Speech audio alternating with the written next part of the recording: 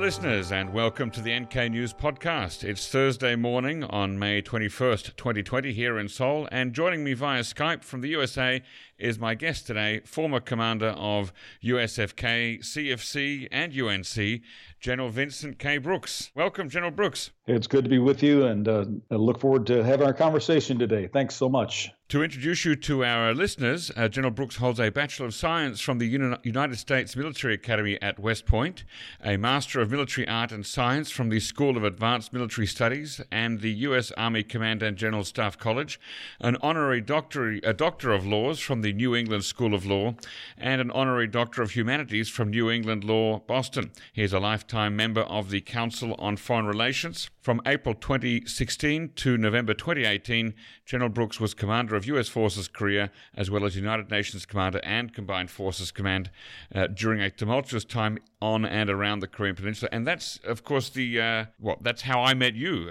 here in Seoul, was when you were in that position. That's right. It certainly did. And even though you're retired, you're still quite busy. General Brooks continues to make contributions as a director of the Gary Sinise Foundation Board, as a director of Diamondback Energy, as a director of the Korea Defense Veterans Association, as a visiting senior fellow with the Belfer Center for Science and Technology at the Harvard Kennedy School of Government, as a distinguished senior fellow with the Clements Center for National Security at the University of Texas, and countless other activities. In fact, that's all we've got time for today. Thanks for joining us, and we'll talk to you. Now, I remember one of the last times that we met in person, it was a reception in late 2017, and that was during the year of fire and fury, when there was much talk of a bloody-nose limited airstrike on North Korea. And when we met at that time, I asked you if April would be a good time to go on vacation, because that was the time that was being discussed. And you laughed and said it was always a good time to go on vacation. Do you remember that exchange that we had? I do remember that exchange.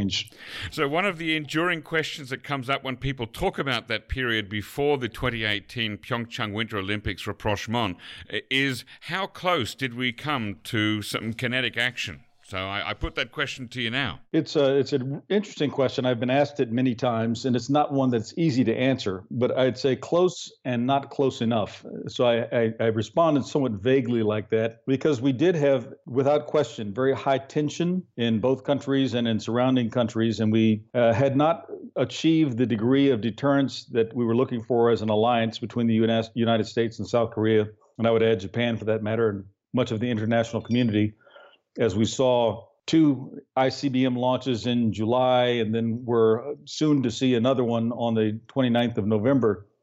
And we didn't have a mechanism of dialogue at that point in time. And that's what causes the danger to be the highest. When you have strong rhetoric, demonstrations of capability, an escalating condition without seeming to be mitigated. And all the while, though, our objective, and I think North Korea's also, was to not fall into war by accident, but to see how far each side could go. The U.S. and South Korea certainly were looking for diplomacy to take its effect and become the choice for North Korea instead of a military choice. There was talk of one of my former podcast guests talking to General McMaster to try to convince the President of the United States indirectly not to call for an evacuation of American non-combatants and dependents from the Korean Peninsula. Was that something that you were aware of at the time, that sort of talk was going on? Yes, I was quite aware of it and disturbed by it. I thought that kind of a recommendation needed to come from the theater in place, where I could have a pulse on how South Korea felt about it, knowing that there would be consequences to the South Korean economy. There would be consequences to all of the countries who had expatriates in South Korea, and that's a great number of people from a great number of countries, and that we should not go into that unless we had really one of 2 conditions. The first would be that we really needed it because we were about to go into conflict. And I didn't sense that we were, but they would have known better than I. But certainly that was not the view of South Korea at the time. So if we needed it because we were going to war, we needed to get people out of the way. Secondly, if we felt we needed that as a demonstration of resolve to raise the the pressure to an even higher level than it was at that time, knowing that North Korea watched the evacuation of nationals as one of the key signals of preparation for war. So we didn't want to do this without good forethought, knowing that it could be, in fact, the trigger that we were trying to avoid. And so I was very much against these talks about removing foreign nationals and U.S. citizens. And the complexities that came with that actually were mounting at that point in time. I mean, for example, what do you do with the several 100,000 Chinese? And what if Xi Jinping says, I want you to send the military in, so send the PLA in to get them out, just as the U.S. president would say, I want a military-supported evacuation. What do we have then? Do we have a third-party intervention at the very beginning of a crisis? Or what about Japan? Who will evacuate Japan, given that evacuation is a national matter? And we were having these discussions with the Republic of Korea, and I can assure you it was quite complex. No, I'm sure. The last time I recall those kinds of conversations being held were in the mid-1990s, when President Clinton was talking about preemptive strikes during the first nuclear crisis. Are you aware of any similar discussions that have taken place between 94 and 2017? I'm not aware of any contemplated evacuations. There have always been, though, hair triggers that could cause us to go into that. When I was assigned to Korea in 1996 to 1998 as a battalion commander with about 800 troops near the demilitarized zone, we rehearsed the evacuation of U.S. nationals routinely, and that's on a quarterly to semi-annual basis. There was a specific set of exercises that we did, but we were not using it as a deterrence option at that point in time. Neither was it being drawn into rhetoric as it was by 2017. And so it was a different circumstance, to be sure, in 2017 than previous times, I would say. Just out of personal curiosity, where were you stationed as battalion commander in 96 to 98? Yeah, from 96 to 98, I was at Camp Casey in Tongducheon. So that's, right. I guess maybe 7 to 10 miles just below the demilitarized zone. Around the same time period there, 96 to 97, I was living in Munsan, just a little bit west of Dongducheon. Yes. Quite close to Camp Gary Owens, Camp Howes, right. Camp Giant, Edwards, Stanton, all those ones that are they're gone now. Yes, well, and you'll recall that especially from 1994 up to 97, and then again in 98 and 99, there was great tension. The day I arrived in South Korea, it was in 1996. After the long flight, I really wanted to get off that airplane. I was ready to land. And we came over top of Seoul Kimpo Airport, which was the big one at the time, and orbited for a period of time, almost an hour, over top of the airport. So I figured we had some sort of mechanical problem, and after that long flight, we were about to crash. But in fact, they were freezing the airspace because North Korea had a MiG jet defecting at that very moment. So from the moment I arrived, we had tension like that. We had the submarine incident on the East Coast.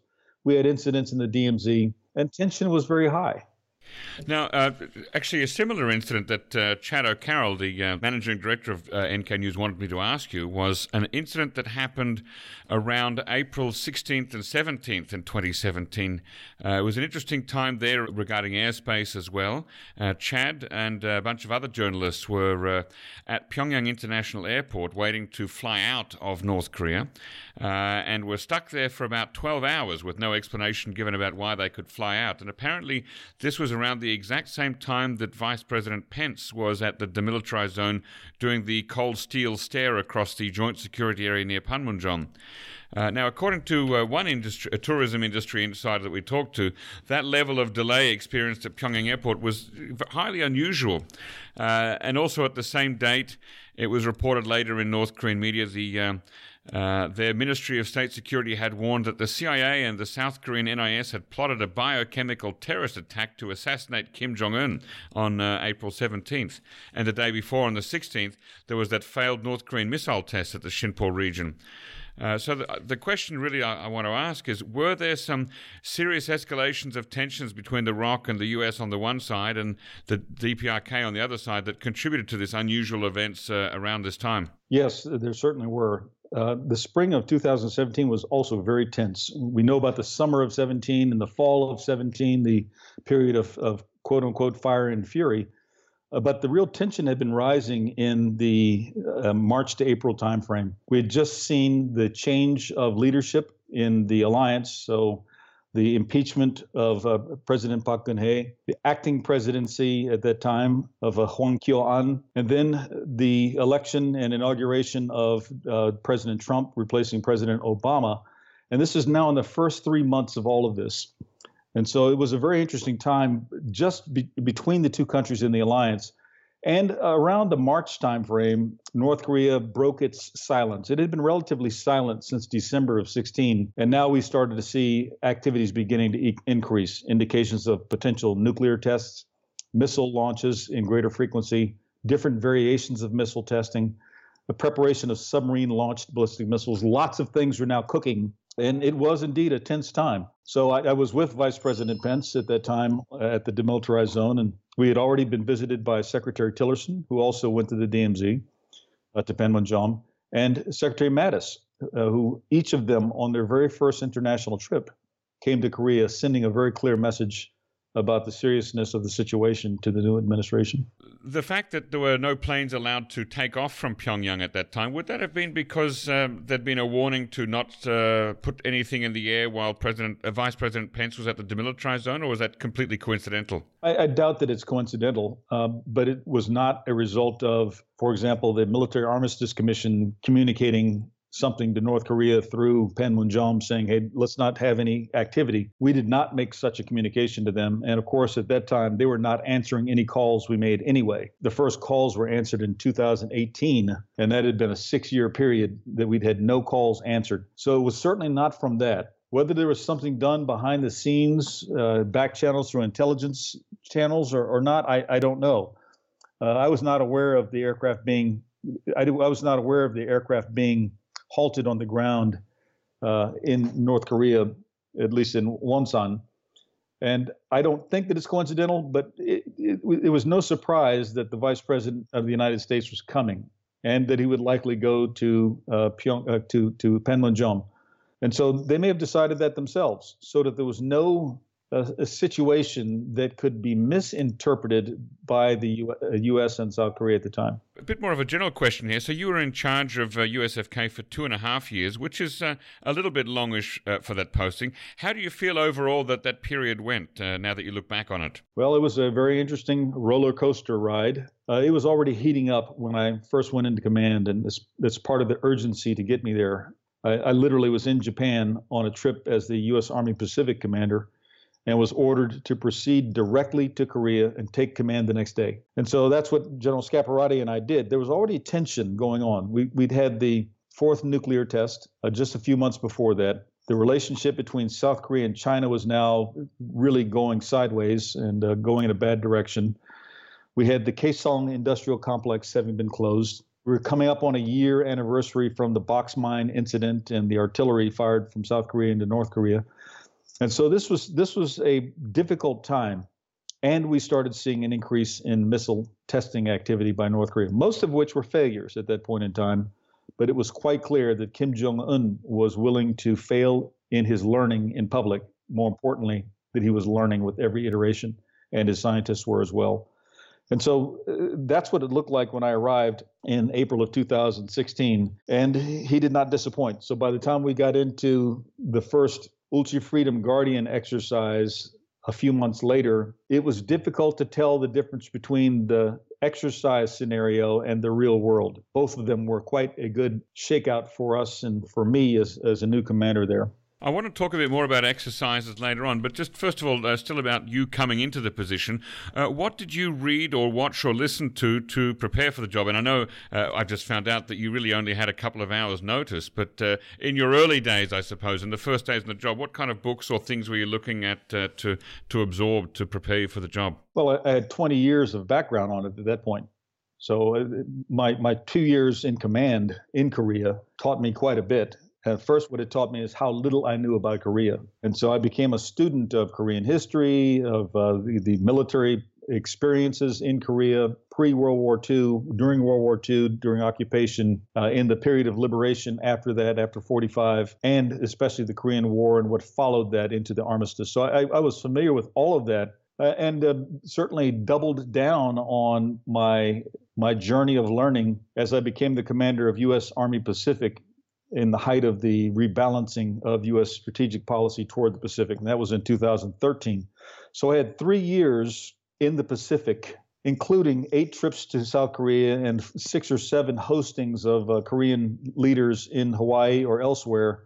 In that period of 3 years, I was very much steeped in what was already happening. Obviously, with the commander of 8th Army, then General Bernie Champeau, Lieutenant General, was commanding the 8th Army on the Korean Peninsula. So he's the Army commander on the ground in Korea, and I'm the Army commander for the theater beyond that. And I had a responsibility to know what he was doing and support him. Indeed, I took a small element out of my staff in Hawaii, 25 people, and put them into Korea and left them there. So I had a forward headquarters in Korea all that while, just so we could see the situation on the Korean Peninsula in what I'll call high magnification. From Hawaii, we can see the entire region, but we can't see with as much fidelity the specifics of what is happening in Korea. Given all the learning that you did, and of course your previous experience as a battalion commander and the experience in Hawaii, it almost seems like 2.5 years was too short a period to have you here as USFK commander in Korea. Well, I feel like it was 5.5 years, and it wasn't all in Korea, but it was certainly focused on Korea. And I actively was operating in things like the preparations for deployment of THAAD and the reinforcement of rotational forces into Korea. These things happened on my watch as the theater commander for the Army. And so it was 5.5 years of activity directly involved with Korea. And frankly, that worked out very well. I had numerous relationships in place on the day I arrived. The chairman of the Korean Joint Chiefs of Staff, for example, General Lee Soon-jin, and I had already known each other for 2.5 years and had, eaten with each other in several different places. So we knew each other already, and now he's my key counterpart. The same thing with several of the deputy commanders of the Combined Forces Command. I'd known 3 of the previous ones. As I walked in, we had a new one who I didn't know as well, but then, of course, we became famous friends. So I was no stranger to Korea. They knew me, and I knew them, and that was very beneficial. Now, that sounds like an ideal, a very smooth transition. Is that normally how it goes every couple of years ago when the commander changes? Not always. I think this was maybe an unusual circumstance given the depth of experience that I had already had with Korea, and that's coupling not only those 5.5 straight years, but the 2 years prior to that, 20 years earlier. So it's not common. It could become that if we continue to raise people up to the 4-star level through the Pacific. Historically, that had been in Europe and the Middle East, and fewer were rising out of the Pacific, given that there was not a 4-star headquarters in the Pacific for the Army until my arrival in 2013. And the prior time for that was 1975. And at that point, with the Vietnam drawdown, much of the headquarters structure for the Army in the Pacific was drawn down. In Vietnam, in Japan, in Taiwan, in Korea, it remained the same, and in Hawaii, it came down. At present, we have about 28,500 U.S. troops in South Korea. Just help our listeners to understand why they have to be here now in 2020. Well, let me first clarify. The 28,500 number, that number that is often quoted, is the assigned forces. Without getting too pedantic or complicated here, that means there are 28,500 troops and units who exist only in Korea. They don't have a home base in the United States. That's what that means. But as I said, when I was the commander in Hawaii, we began the process of sending rotational forces to Korea, like we deployed to the Middle East. And central among those was an armor brigade combat team, a tank brigade that has somewhere on the order of 4,400 to 4,800 troops. They're not part of the 28,500. So on a given day, there are more like 32,000 And sometimes we have upwards as high as about 39,000. So in 2017 and in early 2018, even in the season of summitry, our presence on the peninsula rose up to almost 40,000. Now, to answer the question, why do they need to be there? Well, they don't. But we choose to have them there because it's in our interests to have a forward presence, to have continuity through this relationship that was forged in war with an ally. This alliance is unlike all of the other 6 alliances of the United States. It's unique. We've never been enemies. We've fought together in war, really, literally saved one another. And that presence has continued in places like Vietnam, Iraq, and Afghanistan. So it's a unique structure. And so our presence there is not only about having a thin red line of hate to stop North Korea from attacking again. That really isn't what it's about. There's 620,000 South Korean troops. And trust me, I would be relying heavily on them more so than the American forces in a much smaller number at the onset of a crisis. We would rely on American capabilities and the reinforcement of America's global power and the combat and leadership experience that the Americans bring to bear. And that makes a very strong alliance. But the troops that are out there every day are South Korean troops. So the Americans are there because we have a commitment under our Mutual Defense Treaty, and we have a shared history now that certainly since 1945 has been a continuous presence on the Korean Peninsula. That's why we're there. You rightly raised the point that United States and America and Korea haven't been enemies, and you've been together, fought together on many battlefields. But of course, it can always be a difficult thing, I suppose, to have the presence of foreign troops on your home soil. How's the presence of U.S. troops received by South Koreans these days? What's the feeling about that? Over the long term, I would say that the South Korean body politic has recognized the value of a relationship with the United States and with it the presence of U.S. forces in Korea. That tends to be somewhere between 45% favorability up to 70 to 80% favorability, which it was in 2017. Right now, it's down some. There's nationalism that has been engaged both by the United States and by South Korea, nationalism in terms of political practices and decision-making. And that has caused, national sentiments and nationalistic ideations to bring the support for U.S. forces down somewhat. That, coupled with issues like the Special Measures Agreement, negotiations that are ongoing, the General Security of Military Information Agreement, and other things have put some pressure on the alliance. It doesn't break the alliance by any means, but it does put pressure on it, like a couple having an argument in a very close marriage. And it's often like that. So right now, I'd say somewhere in the 60s is where the favorability rating is. But it also depends generationally.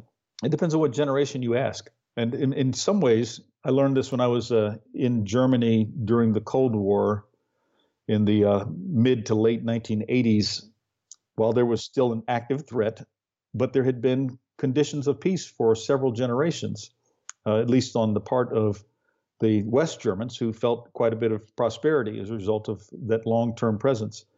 There is something to be said for an enduring presence of military commitment long enough for the younger generations to not know why they're there in the first place. And that's actually a measure of success.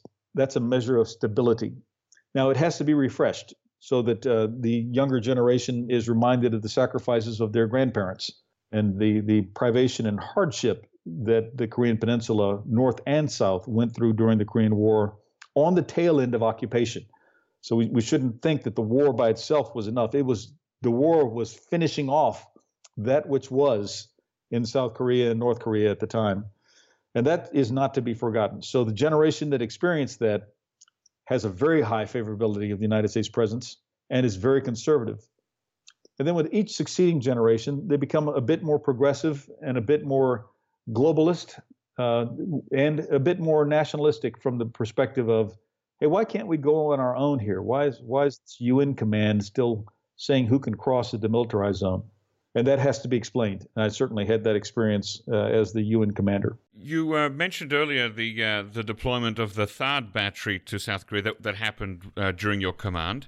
That was a controversial decision and deployment in South Korea and led to some clashes between protesters and police, as well as China's economic punishment of South Korea for going against its wishes. Why is that so important and necessary in South Korea, and why does it seem to upset China more than North Korea, against whom it is supposed to be defending South Korea? I think North Korea found advantage in the fact that there was any kind of controversy at all. And there may even have been some sympathizers with North Korea who were participating in some of the civil disobedience, as well as some who were influenced by China. And then there's just outright South Koreans who didn't like the idea, and they have the right to engage in civil disobedience. So I would say that we and the South Koreans handled this very, very well. There really were no major clashes. There was staged activity. For example, women chaining themselves to cars as the convoy was coming by with the cameras on them. It was intended to amplify a sense of this being forced upon them. But it was always an alliance decision. The decision was taken in the summer of 2016. And the timing was more a function of negotiating for the land. As soon as the land was negotiated, and that was the golf course that had been owned by the Lotte Corporation, once that agreement was made, and the U.S. had nothing to do with that agreement other than saying that it was militarily acceptable in terms of what the land looked like for military purposes. That was the only involvement the U.S. had. The rest of it was between the South Korean government and the Lotte Corporation. So because of that, China decided to put pressure on South Korea and Lotte and essentially engage in an economic attack. They were quite skillful at it. It's interesting, at that time, we were trying to encourage China to be more active in sanctioning North Korea to cause North Korea's behavior to change. And China acted as though they didn't understand what that was about. And then they demonstrated that they perfectly understand, as they were very precise in their work against South Korea. Why did it happen? Well, first, North Korea had created a threat to South Korea and to the alliance.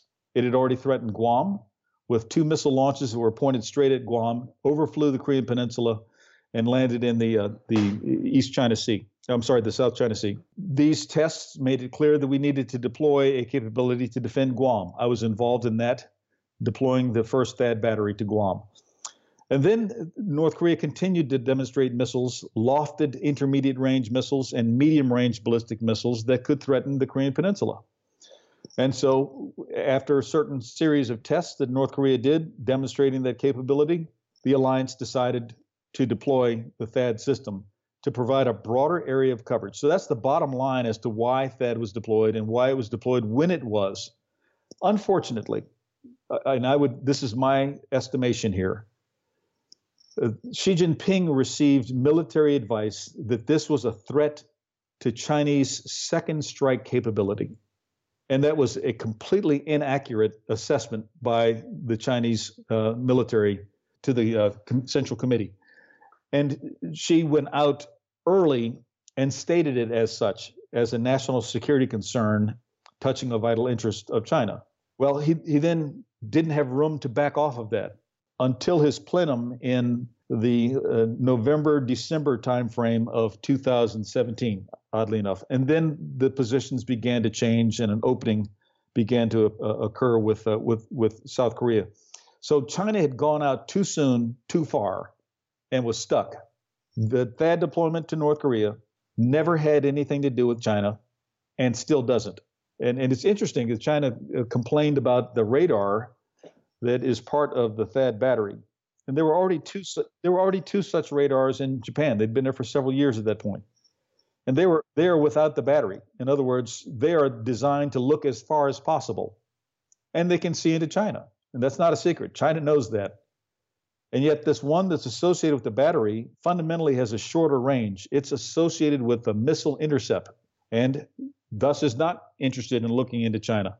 And so the fact that the complaints came on the battery deployment means that someone didn't understand and gave bad advice to the political leadership and caused them to move.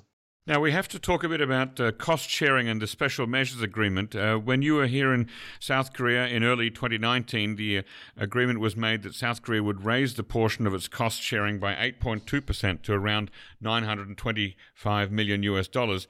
This year, they were supposed to negotiate a new figure, but talks broke down and they're at a stalemate right now. In your opinion, what's a fair arrangement? Well, this is a bit like the question of how close to war were we back in 2017. And I'm going to give you a bit of a tongue-in-cheek answer. The fair amount is the amount the two sides agree to. It's that simple. You can't have an agreement without it. And once they've agreed, that's what's fair to each side. Right. But they haven't agreed. That's right. We clearly are not there yet. And so it's interesting. The 8% on top of where the 2014 agreement went, as renewed in 2019, was a stretch. And it took some time to get to that point. I think, candidly, it probably would not have been closed if the Hanoi summit was not on the horizon. So I believe that there was impetus for both governments to close and conclude a deal and not have this between them as they approached North Korea in Hanoi. But that started a new cycle, given that that renewal was a one-year renewal of agreement. And that's unprecedented. It's usually a 5-year agreement.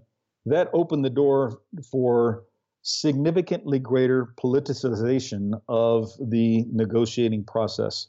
And now, unusually, this is not common, the White House and the Blue House are both involved in setting the terms of the agreement. And it's significantly higher than it was before. Now, the good news story here is that there is ongoing negotiation. And South Korea, for example, has already said they would move another 13% on top of the 8.2% of the previous agreement. That's not acceptable yet to the United States. And that means that there still has to be some more maneuvering that's done between the two governments. It's just my hope that while this is clearly a transactional discussion, the alliance, in my view, must have greater value than something that can be scored on a balance sheet. That happens to be my view of it, and that may not be the administration's view, and that's their prerogative. They're the administration in power right now. Now, something that happens when a deal cannot be struck is that a lot of South Korean workers who work for USFK go on an enforced furlough, kind of a leave without pay. And what's happened, I think, my understanding is here in South Korea that the South Korean government has stepped in to cover some of those people's salaries. But still in January, a prominent lawmaker of South Korea's Democratic Party said it isn't right to hold hostage the salaries of Korean employees, and President Trump's unreasonable demand is weakening the alliance. Meanwhile, on the other hand, in the U.S., there's a sense among some people in the administration that South Korea is getting a free ride.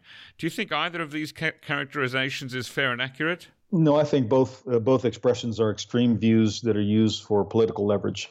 The reality here is the agreement gives authority to expend South Korean won, and it gives that authority to the commander of U.S. Forces Korea. Without that agreement, there is no authority for the commander of U.S. Forces Korea to expend South Korean won.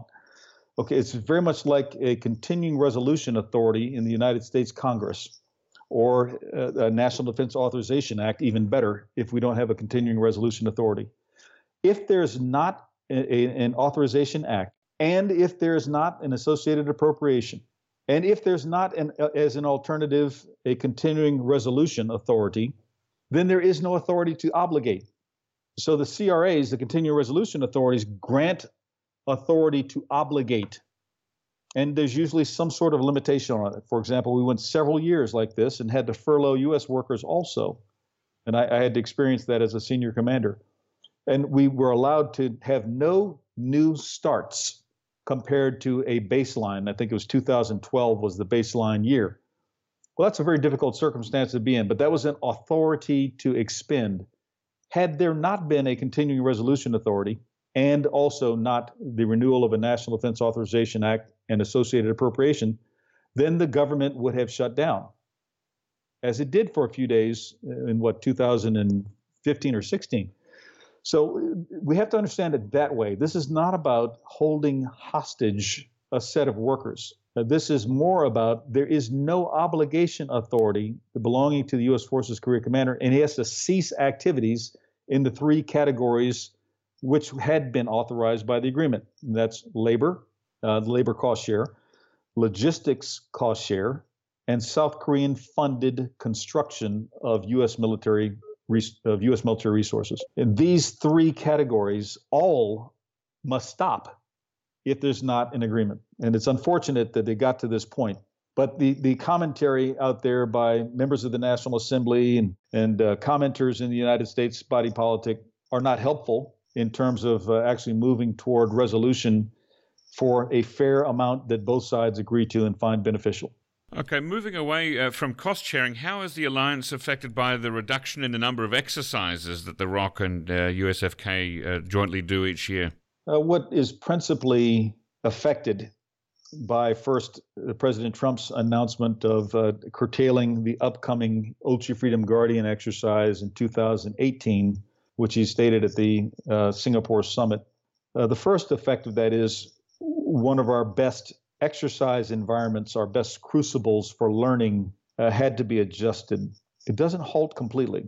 What ends up happening is we don't provide the funding, again, to the funding issue, to bring all the players that would be involved in that, external observers, augmentees, reserve forces who would be called to serve in a time of war.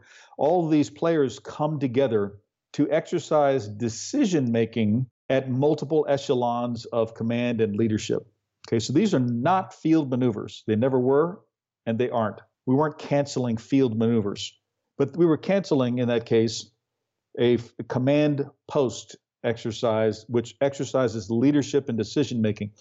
And wonderfully, in South Korea, that includes all the way up through the South Korean national government. The U.S. tends to participate with role players for the governmental levels above Pacific Command, so the Joint Chiefs of Staff, for example, the Office of the Secretary of Defense, the Secretary of State, the National Security Advisor, and the Office of the President. Those players are role played, and that's part of what we would pay for in an exercise. You pay for role players. So the quality of the training environment is what is impacted.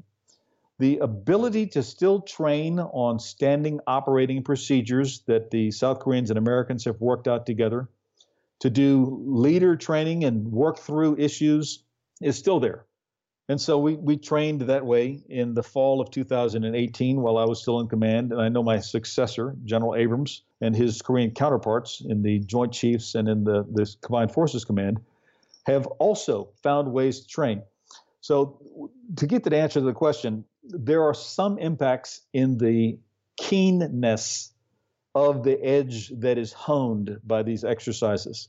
It is nevertheless a sharp sword that remains in readiness.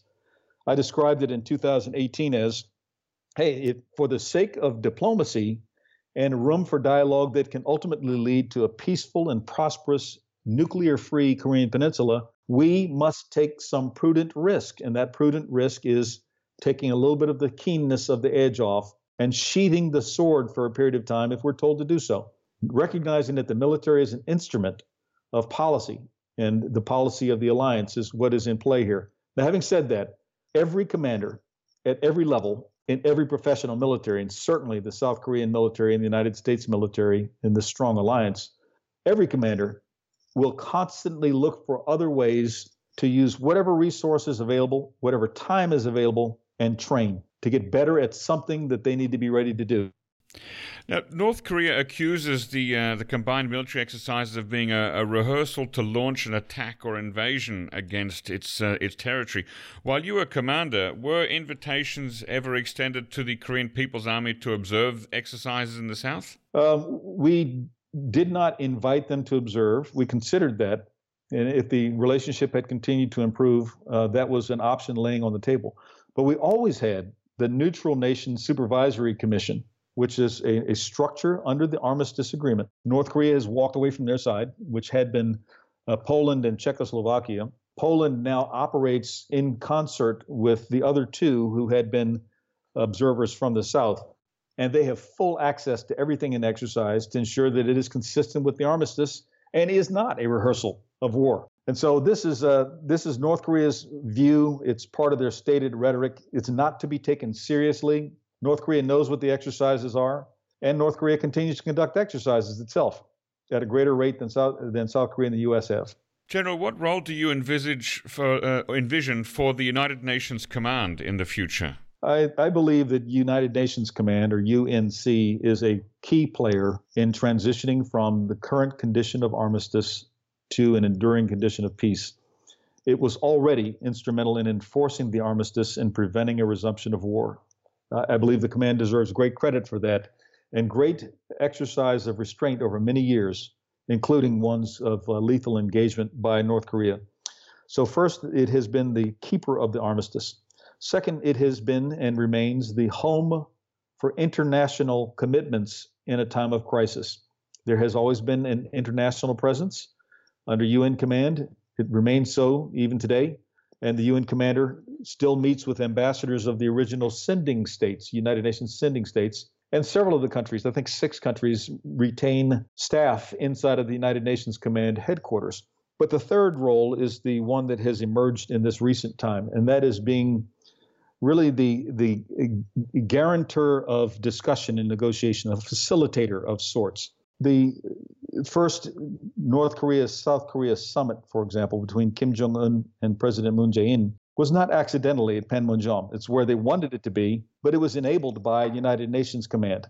And the UN Command had the option to say no. The same thing with the Comprehensive Military Agreement. UN Command was involved in that in discussion with South Korea to ensure that the key equities that preserved and enhanced the armistice were included in negotiations that were happening between North Korea and South Korea, and they're now codified in the Comprehensive Military Agreement, which in my view, as the commander at the time, enhanced the quality of the armistice.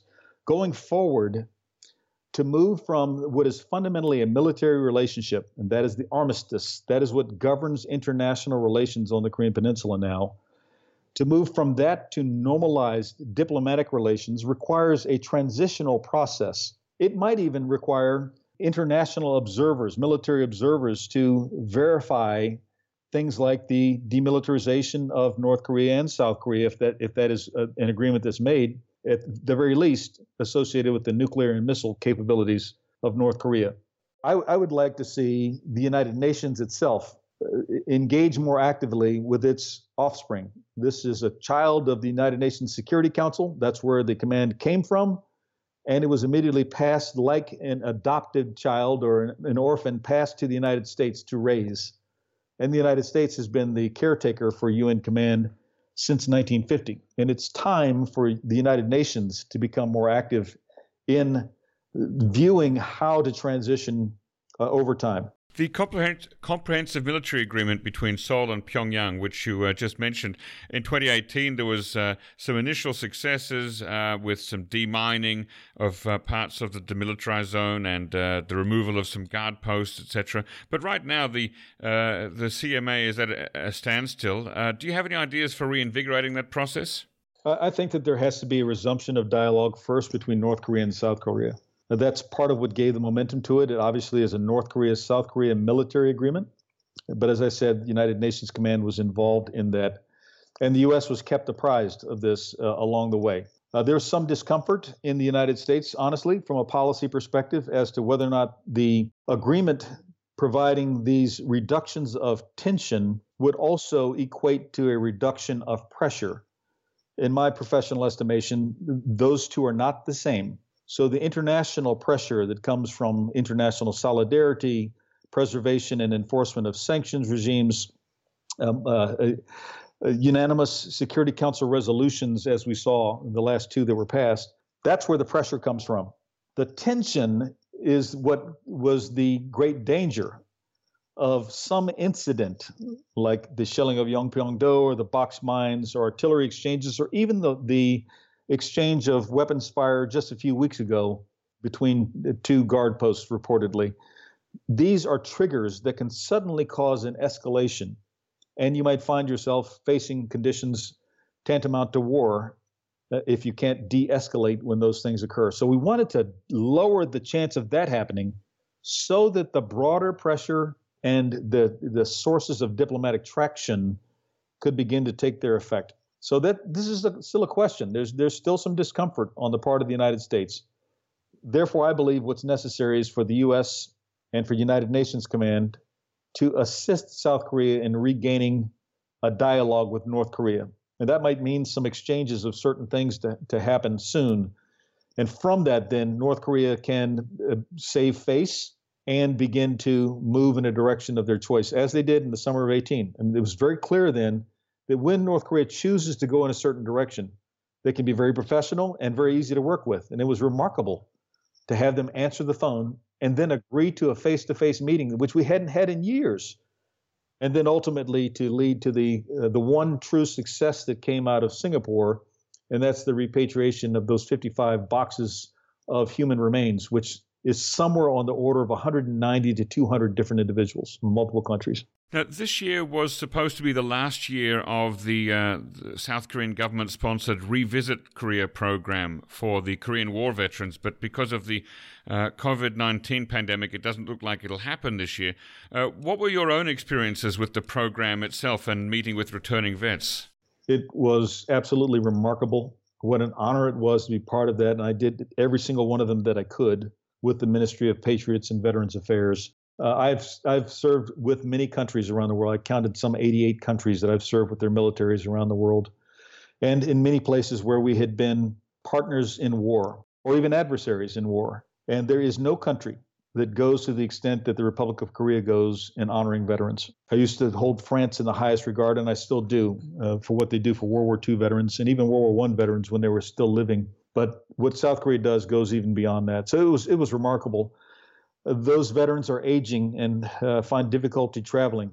The number of them in South Korea, though, is phenomenal. The hardihood of those who survived the war. I met with many of them. They'd be in throngs. They're all wearing the same coats and ties and hat, and they still have as much pride as any warrior I've ever met in my life. And so it's really something to be part of something like that. I communicated with a mutual friend of ours, retired Lieutenant Colonel Steve Tharp, who was also heavily involved in that program. And he told me about a former actor and Korean War veteran James McEachin, who you met when he came back for one of those return visit programs recently. It was a very interesting story. I've known him for many years, since my time as the chief of Army Public Affairs back in 2005 and 6. That's when I met him. And I learned about his story. And we found we had a lot in common, including one of the units that he served with in combat in Korea was part of the regiment I commanded a battalion in. And so I invited him because it's clear that he still was carrying some burdens from what happened there. And I said, you must come back. South Korea will treat you like the royalty that you are as a veteran who defended the Republic of Korea. They'll take excellent care of you. If you're able to travel, I'll meet you and I'll carry you back to the demilitarized zone as close to the battlefield where you were wounded as possible. And that's what we did. So we went, and oddly enough, as it turns out, it's near Arrowhead Hill. That's where he was wounded, the very place that North Korea and South Korea have agreed to do a joint exhumation of remains under the Comprehensive Military Agreement. South Korea has continued with that work, and they've been highly successful in the amount of remains that they've recovered. But the American, French, South Korean, and Turkish remains are on the north side of the line. And so ours have not come back because North Korea has not lived up to their side as they went cold after the Hanoi summit. This is a face-saving matter. That would be the first place I'd like to see a resumption of coordination in the military sphere, is the recovery of remains in the Arrowhead Hill area. But James McEachin fought there, was wounded in action there, received the Silver Star, and he turned 90 yesterday. I sent him a note, and he's just as spry as ever. Wow. Do you think that a similar program should be conducted for service members who have served in Korea in the almost 70 years since the armistice was signed? Well, it would be great if there could be a continuation of the Revisit Korea program like that for the war veterans. This is why I have joined as a director for the Korea Defense Veterans Association, and it's to reach out to the very group you just described. Those Koreans and Americans who served in the Republic of Korea and helped to preserve the armistice from 1953 all the way to the present. And there's a debt of gratitude that is owed to them. Some of them endured tremendous hardship and combat experiences on the Korean Peninsula. Others engaged in a very different type of preservation of the armistice. But that's why I'm with them. It's to maintain contact with those groups of Korea defense veterans and to maintain the quality of the alliance. Now, my final question for you today, General, you've been very generous with your time, by the way. This year is the 70th anniversary, as I mentioned, of the start of the Korean War. Many years ago in 1979, in the film Apocalypse Now, a bare-chested Robert Duvall played Colonel Kilgore and said the immortal line, "Someday this war's going to end." What about the Korean War, General? Will it ever end, and how do you see it ending? Well, those words echo in my mind as a Apocalypse Now aficionado. So I certainly have thought about that. And the answer is yes. Someday this war is going to end. Can we find the right route that leads to peace? General Mark Clark, who was at the time the United Nations commander, when he signed the armistice, was very clear about the fact that we should not take any comfort in this event of signing the armistice. It was always intended to be a temporary measure to stop the loss of life until such time as a lasting peace under a peace treaty could be achieved. And these many years, many decades later, we have not found that. And what instead has happened is a perpetuation of armistice. I strongly favor finding a way to bring it to an end. And that might mean something like initially, the declaration of the end of hostilities could have value, even in North Korea, to give the North Korean leadership some face to be able to change direction in the eyes of their population, why their policy would need to change. They have to save face to do that after so many years of the propaganda that North Korean people have been fed. And so this is an important step. It could be a useful step.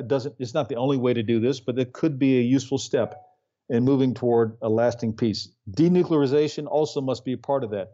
But trust building as well must be a part of it. And this is indeed one of the conundrums that I think faces the alliance on its way forward. The cultural view that South Korea has toward North Korea is different than the view that the United States has toward North Korea from a cultural perspective. Whereas South Korea and North Korea recognize that among actions to demonstrate denuclearization, the building of trust, and the changing of relationships, among those three, there is a sequence. And in Asia and in Korea, it is you build a new relationship first, then that builds trust, and then you will deliver on the things that you say you will already deliver on. For the U.S., it's exactly the opposite. There must be demonstrated action on the stated purpose, denuclearization in this case, before trust can be gained and before a new relationship can emerge. And this is a very difficult cultural conundrum to work through. And it's my hope that we'll take an enlightened view to that, take some risk from the U.S. perspective, and maybe go with the South Korean view of what the sequence should be, since they know North Korea better than the United States does. That's a great and a hopeful way to end our conversation today. I want to thank you, General Brooks. It's been an absolute honor and a pleasure to talk to you today. We do hope to talk to you again when you come and visit Seoul in future, your own return to or revisit Korea. Well, I look forward to that day when that happens. In the meantime, stay safe, and thanks for your reporting, and thanks for interviewing me today. Oh, General Brooks, one personal question. You're a vegan. Is that hard to be a soldier and a vegan at the same time? Well, it might have been if I'd done it my entire career, but I did it from 2013 on, and it was challenging enough. But I had enough help. I had some staff help to do meal coordination in advance of a social event with a foreign country to try to work through the issues. We only had a few slip-ups, and I remember being in Hanoi, and that was a slip-up. Oh. So we worked our way through it. So it's actually been quite good. Many of my staff ended up doing that as well in the meantime. That's interesting. Maybe it could start with you and grow within the military. I find it fascinating. I mean, it's such a macho concept. You've got to eat meat and all that, but you've shown that there's a way without that. That's right. Yeah. So there's good ways to stay nourished. And so I tell people, if you want to be able to run as fast as a horse, be as smart as an elephant, be as strong as an ox, you might want to eat like they do. Excellent. That's a nice summary. Great. Thank you so much. All right. Take care.